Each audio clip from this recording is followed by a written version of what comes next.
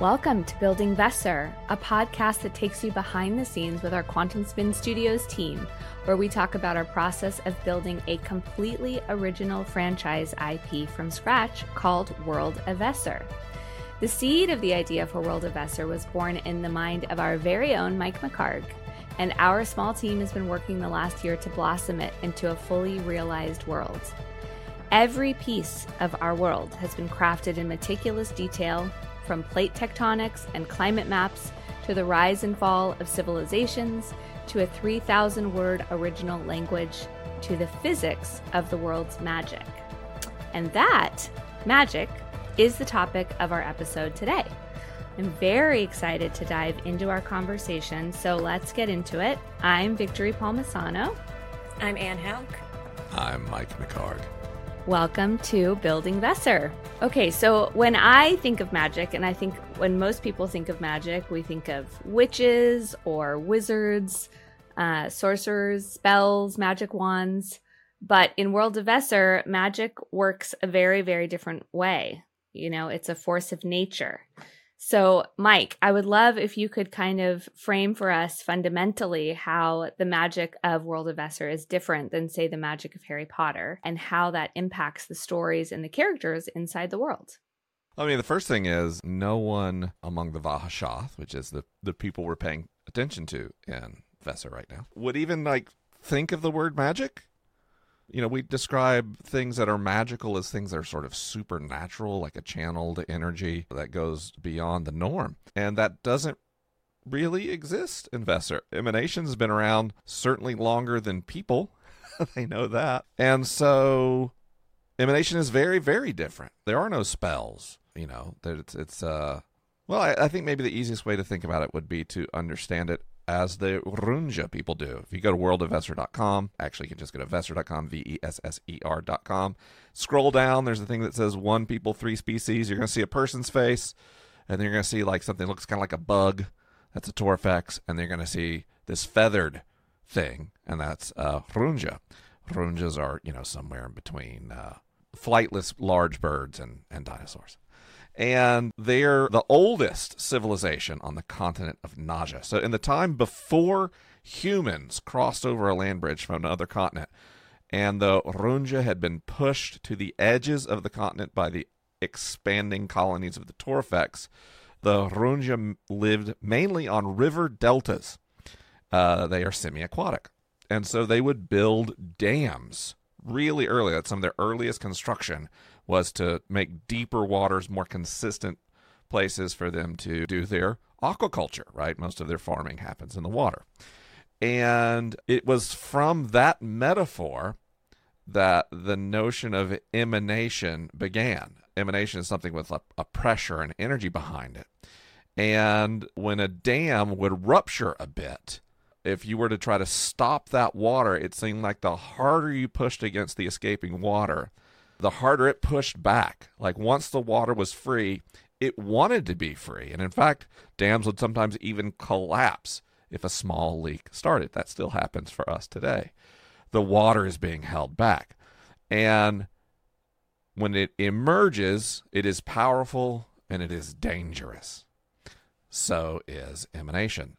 Although the Runja didn't understand where emanation comes from, what's on the other side of the dam, they understood that once that magic started, it did not want to stop. Now, they don't have the understanding of science or evolution or DNA that we do. They don't have modern science at all. But they understand through their lived experience, through their innate wisdom, that life over time has prepared living things to deal with emanation. And those who really can't handle emanation, well, they tend to die young. Not everyone is imminent, so that's not a universal thing, but people become imminent at some point in their lives. Can happen as a baby, can happen on your deathbed, most likely to happen in your teens, 20s, or early 30s, but any age is plausible. And that's emanation. That's this fundamental physical magic. You know, when we think of magic in most settings, we think of it as very cerebral. We kind of study a thing, or very intuitive, like the Force in Star Wars. In both cases, it's hard to start. Emanation is body-based, but hard to stop. And before people joined the Runge and the continent, they already had a theory of how emanation worked. And they think emanation can do three things. This is kind of a proto-scientific idea. Emanation can move, it can change, or it can conduct. Well, we all know what it is to move something, right? Emanation can move matter. It can move solid things, liquid things, gas things. It can move energies. Now, moving energies, we get more into that conducting thing. If I'm conducting, I can conduct electricity. I can conduct heat energy. So if I'm conducting, I can make one place cold and another place hot by moving energy from one spot to another. And then changing is sort of the most magical of immanent potentials, is to turn one thing into another thing. So an alchemist in Runge society would have been quite successful turning lead into gold if they were immanent. Which, if you're into physics at all, changing elements from one thing to another is wildly powerful and also dangerous. So moving, changing, conducting, these things come together. And so understanding what emanation is and knowing that it wants to emerge, a person who has immanent ability is called emergent. They're an emergent person, capital E. And anything that has immanent ability, even an inanimate object, is lowercase e, emergent, right? So it is both an adjective and a noun, emergent. And in the modern context, and the people of Ahashath and Hesh, the capital, some people become very, very, very, very, very good at emanation. So there are something called a rite, the rite of Pashaz, which you take on when you've been successful at studying and demonstrating your mastery of your eminent abilities. There are 6 of those rites. So you can be a first rite, second rite, third rite, fourth rite, fifth rite, or sixth rite candidate if you're an emergent person. Well, what are you a candidate for? You're a candidate to become one of the exalted. That is, they're only 24, and they are the 7th rite emergent people. No longer candidates. They are now exalted. We talked about them on a previous episode, kind of the rock star, war hero, NBA stars of Hesh. The only people allowed to go back to Hesh who are emergent. Yeah. That's a lot, but that's where it came from. That's what the term means. And the magic is very different, frankly, also in how unique it is, because when you cast a spell in Dungeons and Dragons or in Harry Potter, it's always that spell. It always looks the same. If you're in Star Wars and you force push someone, you've seen the films, it always looks the same. Someone's immanent abilities are as unique to them as your fingerprint is to you. So standing in the shoes of a listener who's trying to wrap their minds around it. By the way, I was so impressed. I was like, I'm going to put this in an anthropological context and it'll be very simple. And then I just realized that was like emanation 101 on a college campus, day 2. Anyway, it's good. It was awesome. Is it a lot about control then? Like with each rite, each person is learning the specific way that their specific emanation works and how to master control. If it's kind of like this uncontrollable thing racing through you when you first discover that you're eminent, then as you step through each rite of passage. Mm-hmm. We're probably going to change the name. We figured out in playtesting it sounds like we're saying rite of passage funny, and we're not. Yeah. So that term may not make it. Okay, it did make me giggle. Okay, so is it about control? Is that what it is? So by the time you're exalted, it's like you have a relationship with your emanation where you know it very intimately and you're able to control how you want it to work. There's a few things with it. The first thing you learn when you show that you are emergent is how to, and this is a way we've talked about it on the team a little bit, is like building the wall inside of you to block out this uncontrollable force that if you let it will have you explode, essentially. Something that Mike was just talking about is that it's not an outside force of magic that's, you're tapping into and pulling. It's an inside force. And so step 1 is, okay, how do we build up the defenses? And then step 2 is a controlled, like, okay, let's poke a hole here and let out a little bit of emanation to do starter tasks. The first thing you learn is something called minor phenomena, which is essentially baby's first magic. It's controlled, it's safe, just a little tiny bit of emanation. And then as you go through further trainings and things like that, you learn how to open up more emanation and close that back up. So essentially you're building both your use of emanation and your defenses. And eventually what you see through the higher tier candidates and the people who have gone through more rites, they are biologically changed by their emanation. So the way they look when they first show their emergence is not the way they look if they become an exalted. That's where you start to see a little bit more of the relationship between a person and their emanation, of like, it is not as sealed away, it has fundamentally changed them on a cellular level. And that's the experience that they're going through, is learning how to use that at higher levels and do bigger things, but do that in a safer manner. You can think of it like this. So you have imminent potential and you don't know it, right? Imminent potential means you could at some point manifest emanation. And you could think of a person with imminent potential as a water hose who is connected to a spigot, but it's off. The water's not on, right? Well, then one day the valve opens a bit and water starts to come out. That's emanation. And once the valve opens, it never closes again. So the only way to stop the water is like put your thumb on the end of the hose. So if you ever stop paying attention, your thumb comes off, what happens? The water's going to come out. But even as you like try, I don't know if you've ever done this, but like put your thumb on a water hose, it like sprays everywhere. It's actually really hard to stop the water completely. So now forget the water hose. It is more like a fire hose with the big giant valve that once it starts to open, that can't be closed anymore. And the only way you can stop it is to put your hand on the end of the fire hose. Well, that's incredibly dangerous.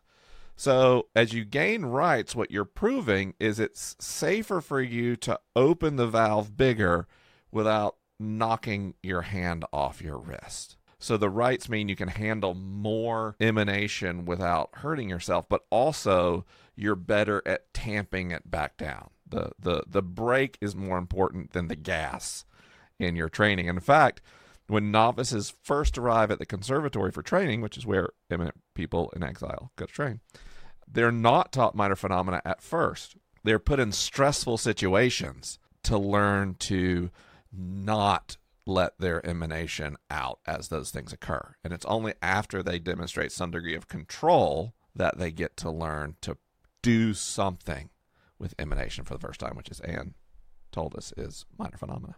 Thank you. That's super helpful. And are you able to speak to, as the art director, you talked about how as you go through each rite, you're changed biologically on a cellular level. And so you end up looking different. How does this express itself through the visuals that you're creating?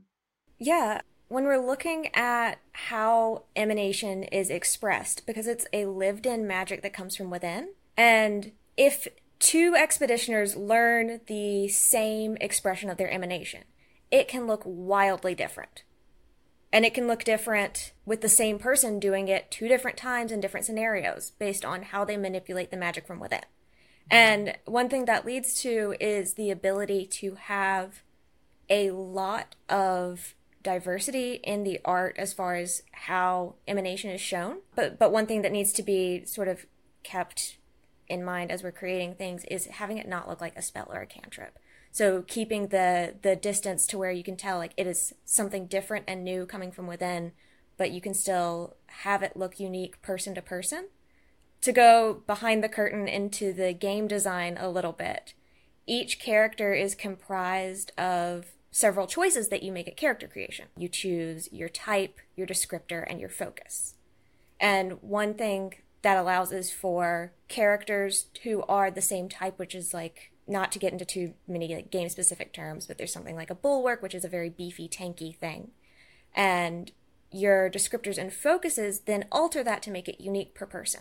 So if I am illustrating a wraith that is the very like roguish, sneaky, moves through the shadows, that wraith may also have the focus of blazes with radiance, which at first like can seem counterintuitive of like, how do I just depict someone who's being sneaky, blazing with radiance? But it comes down to like, you can do stuff like show them manipulating light to give themselves cover, or distorting things and things like that. And as that person advances through the world and their emanation starts to change them, you can imagine scenarios where it's like it's hard to focus your eyes on them, like they're flickering, changing, sort of floating between shadow and light, and there's a lot of visual things to work with there.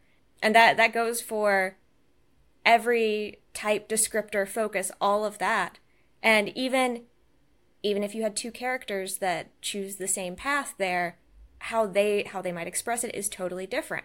Also, as talked about before, we've got like scribes and sigil arcana, which looks totally different as well, that I'm sure we'll get into at some point. But yeah. I like to think of it like this. So, a buddy of mine, his name's Gar, is publicly known as the batting stance guy. So what he does is like study baseball players and then impersonate their batting stance. Gar is why I'm into baseball now, because he goes so hard, nerdy, studying baseball, not only like the math, but the ritual and the physiology. Of course, I got into that. And so now that I watch baseball, what I like to do is watch the batters. Why? Because every pitch is going to come in. It might come in at 75 miles an hour or 103 miles an hour. It might come straight. It might come straight and then move. It might wobble. And it all happens so fast. And so they have to get their entire neurokinesthetic response system ready to make decisions and enact them physically so fast. Like it's unimaginable. And the way they do that is a ritual. When you watch these guys, they all have their own. Now they're all just going to swing a bat to hit a ball. But the way they get ready to swing, and in fact the way they swing, you could blot their face out, like, put one of those weird green skin suits on them, and you could recognize these batters from how they get ready to bat. Emanation is like that. It involves such intense brain-body timing and interaction that each person has their own ritual for how they manifest emanation into the world, right? And then once they manifest it, it's unique to them. So let's imagine that we have someone who is a lens, Bulwark and Lens and Wraith and Arcus, all these types that are in the game. They exist in the world. Those are like a job you can have. So let's imagine two lenses, and both of them use emanation to project fire into the world. But we can imagine that one person, in order to channel emanation, well, they have to like clench their fists together and then push them forward, and then like beams of fire shoot out of their hands, because that's how they learn to do it. Then another person who's also a lens, who mainly sets things on fire, stands very still and stares at something, and then it just catches on fire. There are no beams of fire. So even though they're both doing fire stuff and they're both lenses, the way in which they do what they do is unique to them and their experiences and the way they learn to do things. And we think that's really fascinating, both from people creating media and stories in the setting, like books and TV shows and stuff like that, but also for people who play the game. Whatever you're imagining and how your character does something is valid and real and true, because we designed the setting to support completely unique power fantasies. In episode 1, Mike, I know you mentioned that one of the things that set you on this path of making the game was you couldn't quite fit some of the D&D set things to what you wanted to achieve. And that's something very important that you just pointed out here, is there's the narrative space within all of the mechanics to make emanation look like how each individual person wants it to. Mm-hmm. One of the visuals that always comes to mind for me is another one of the focuses shreds the walls of the world. Mm-hmm. And part of that is tearing through sort of reality, that sort of action, but you could have someone who's doing it with scalpel-like precision, almost slicing through. Or you might have like a bold, brash character that's just straight up punching through, just absolute rip and tear, brute force. And those are, on paper, mechanically the same thing. But you would know, like to the baseball analogy, if you looked in the room and saw those two people doing those two things, you'd be able to pick which one's which. Absolutely. It gives writers so much freedom, whether you're playing the game or you're writing for a character. That makes it really, really fun. It provides so much freedom.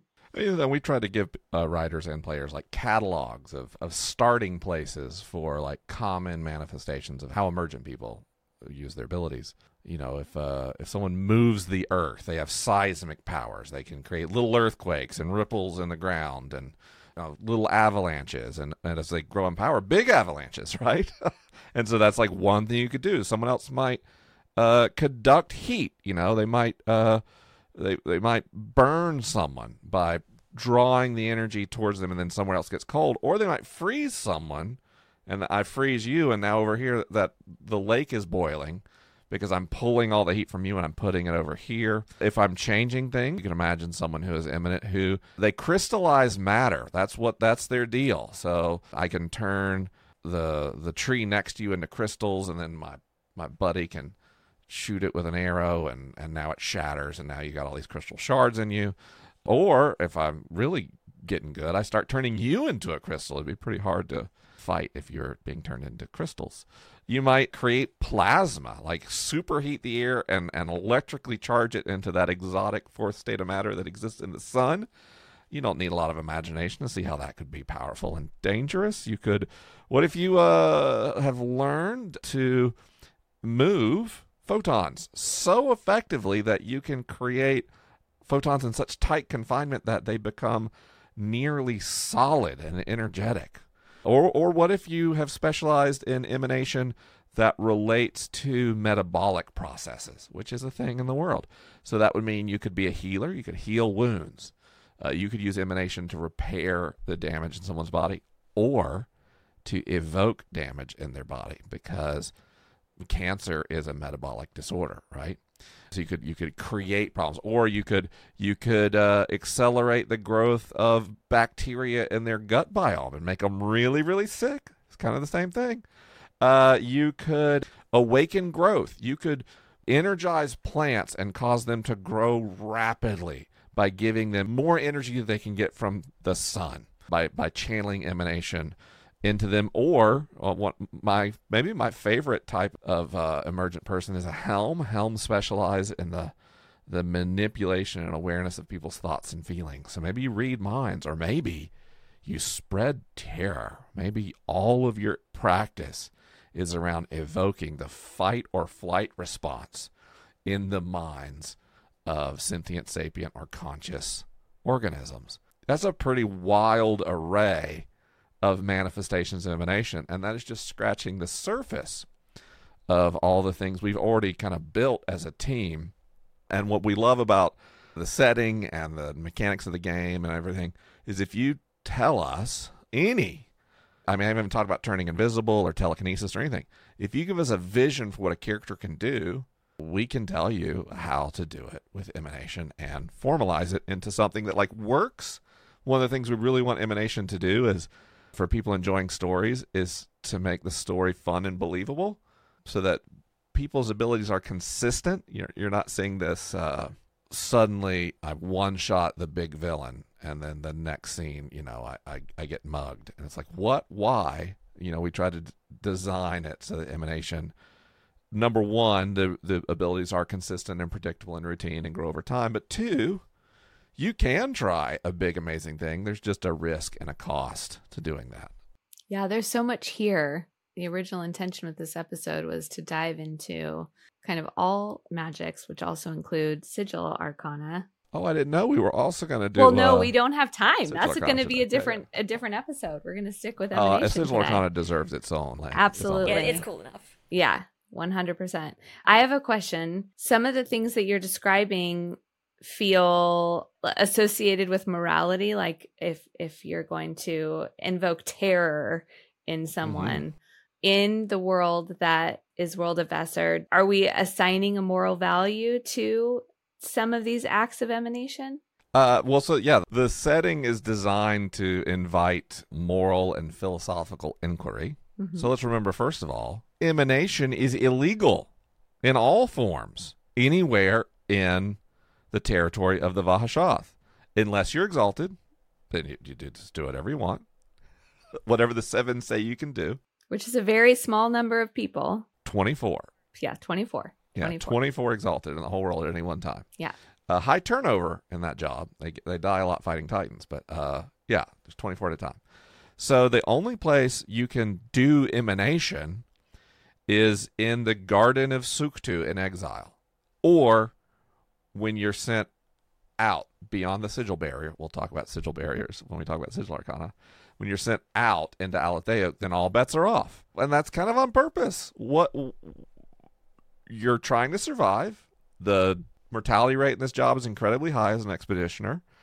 What is or isn't moral if you're trying to survive? And then also there's no monolithic cultural value necessarily among the Vahashath.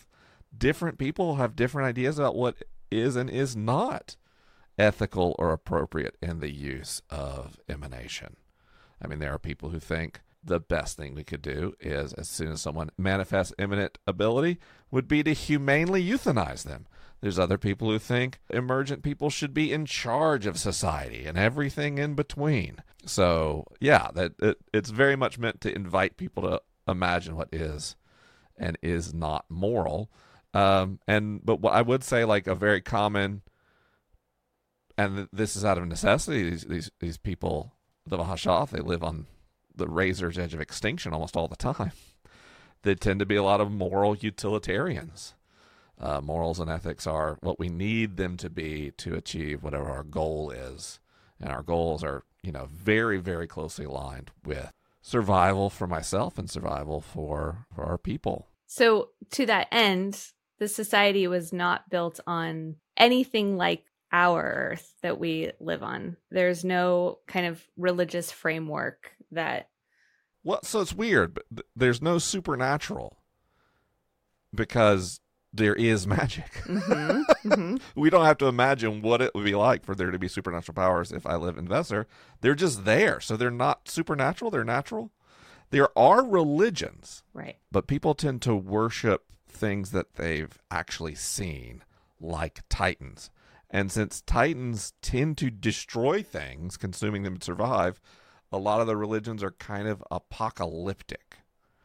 Now, in the prior age, in the age of ascendancy, when the ascendant ruled the world, these kind of great, way more powerful and exalted, also knew sigil arcana, mage, warrior monarchs. Some people worshipped the ascendant as gods, but there aren't like theists or deists or those sort of like earth framings of theology, at least among the Vahashath, which are the people they seem to be the last people left on the continent of Naja.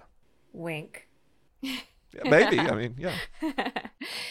So very specific to the tabletop role-playing game, Exile, you mentioned the Garden of Suktu and you mentioned these expeditions.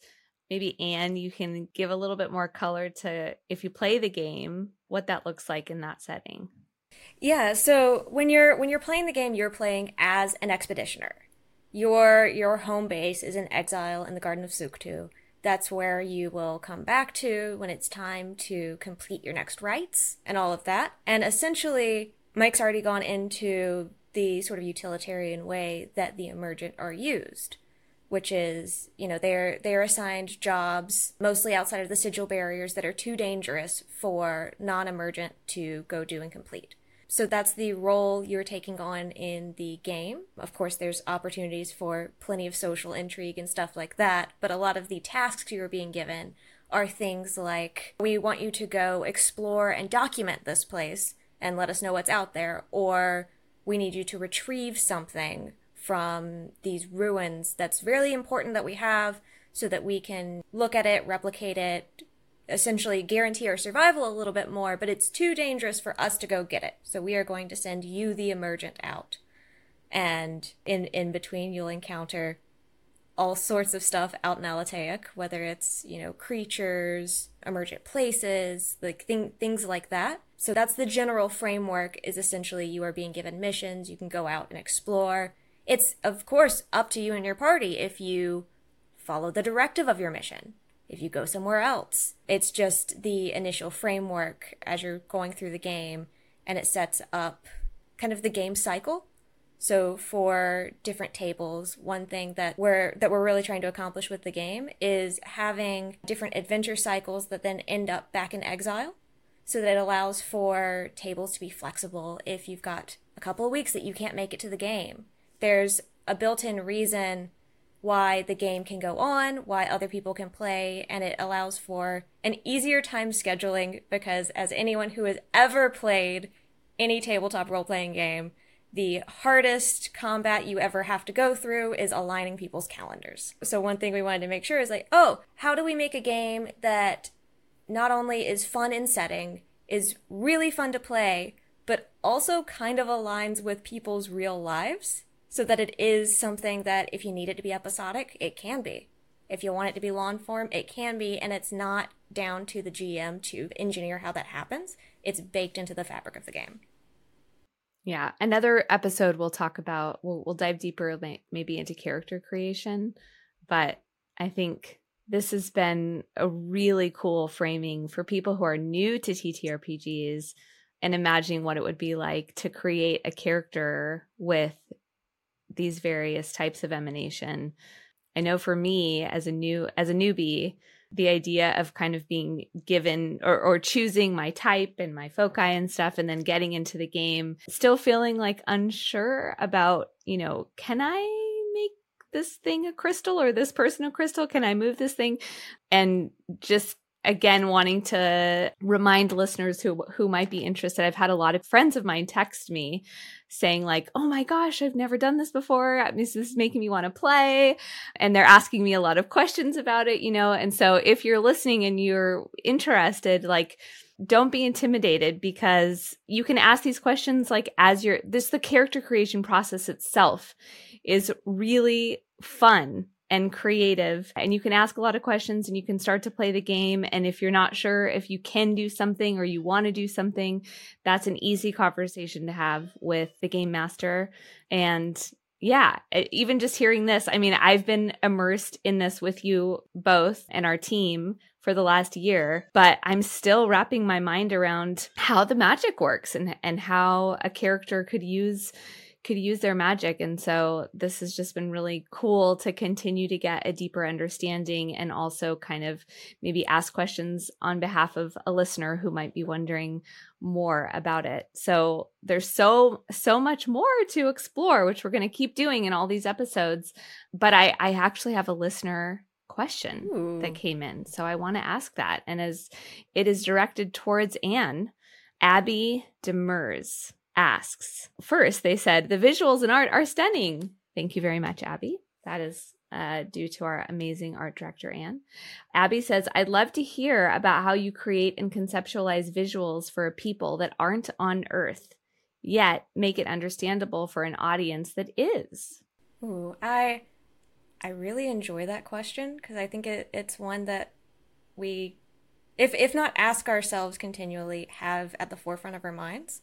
Vesser is an Earth twin, which means that there are enough anchors for the audience to perceive things similar to the world, that there's a ton of space in between those to play with things that are unfamiliar and fantastical and make the world unique. I mean, there's trees and rivers and fungus, and while they might move or behave differently than things on Earth, like you would recognize what a tree is.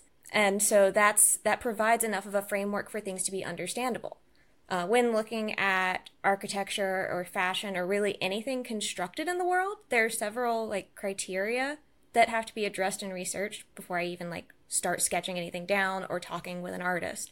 The first is, what problem is this solving?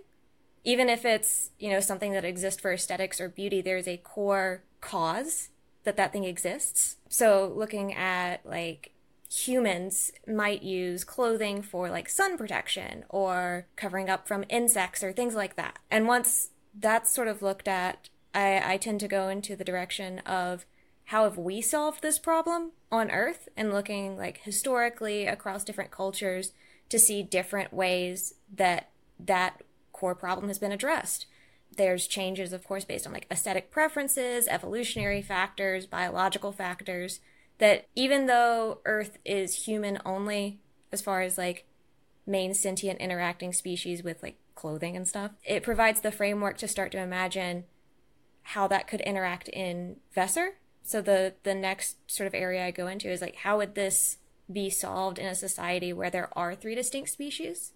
To stick with the idea of clothing, one of the things you might consider is how a tailor might stock items that could be used to clothe both human and runja, or how that's met when you have people who are physiologically very different, have different standards of clothing that they wear, and things like that. Luckily, at least with clothing, the Tor effects aren't much for that. And the nice thing is that it's very, particularly with what we observe in like isolated Earth cultures, people develop similar items. So it's not unreasonable to say like they would have pants, because the logic that would take you to, you know, fabric to cover up your legs isn't that much of a leap. So this means that not only do the designs like hopefully make rational sense, there's no like non-functional sexy fantasy armor here. There will never be. No, there will never be non-functional over-sexualized armor.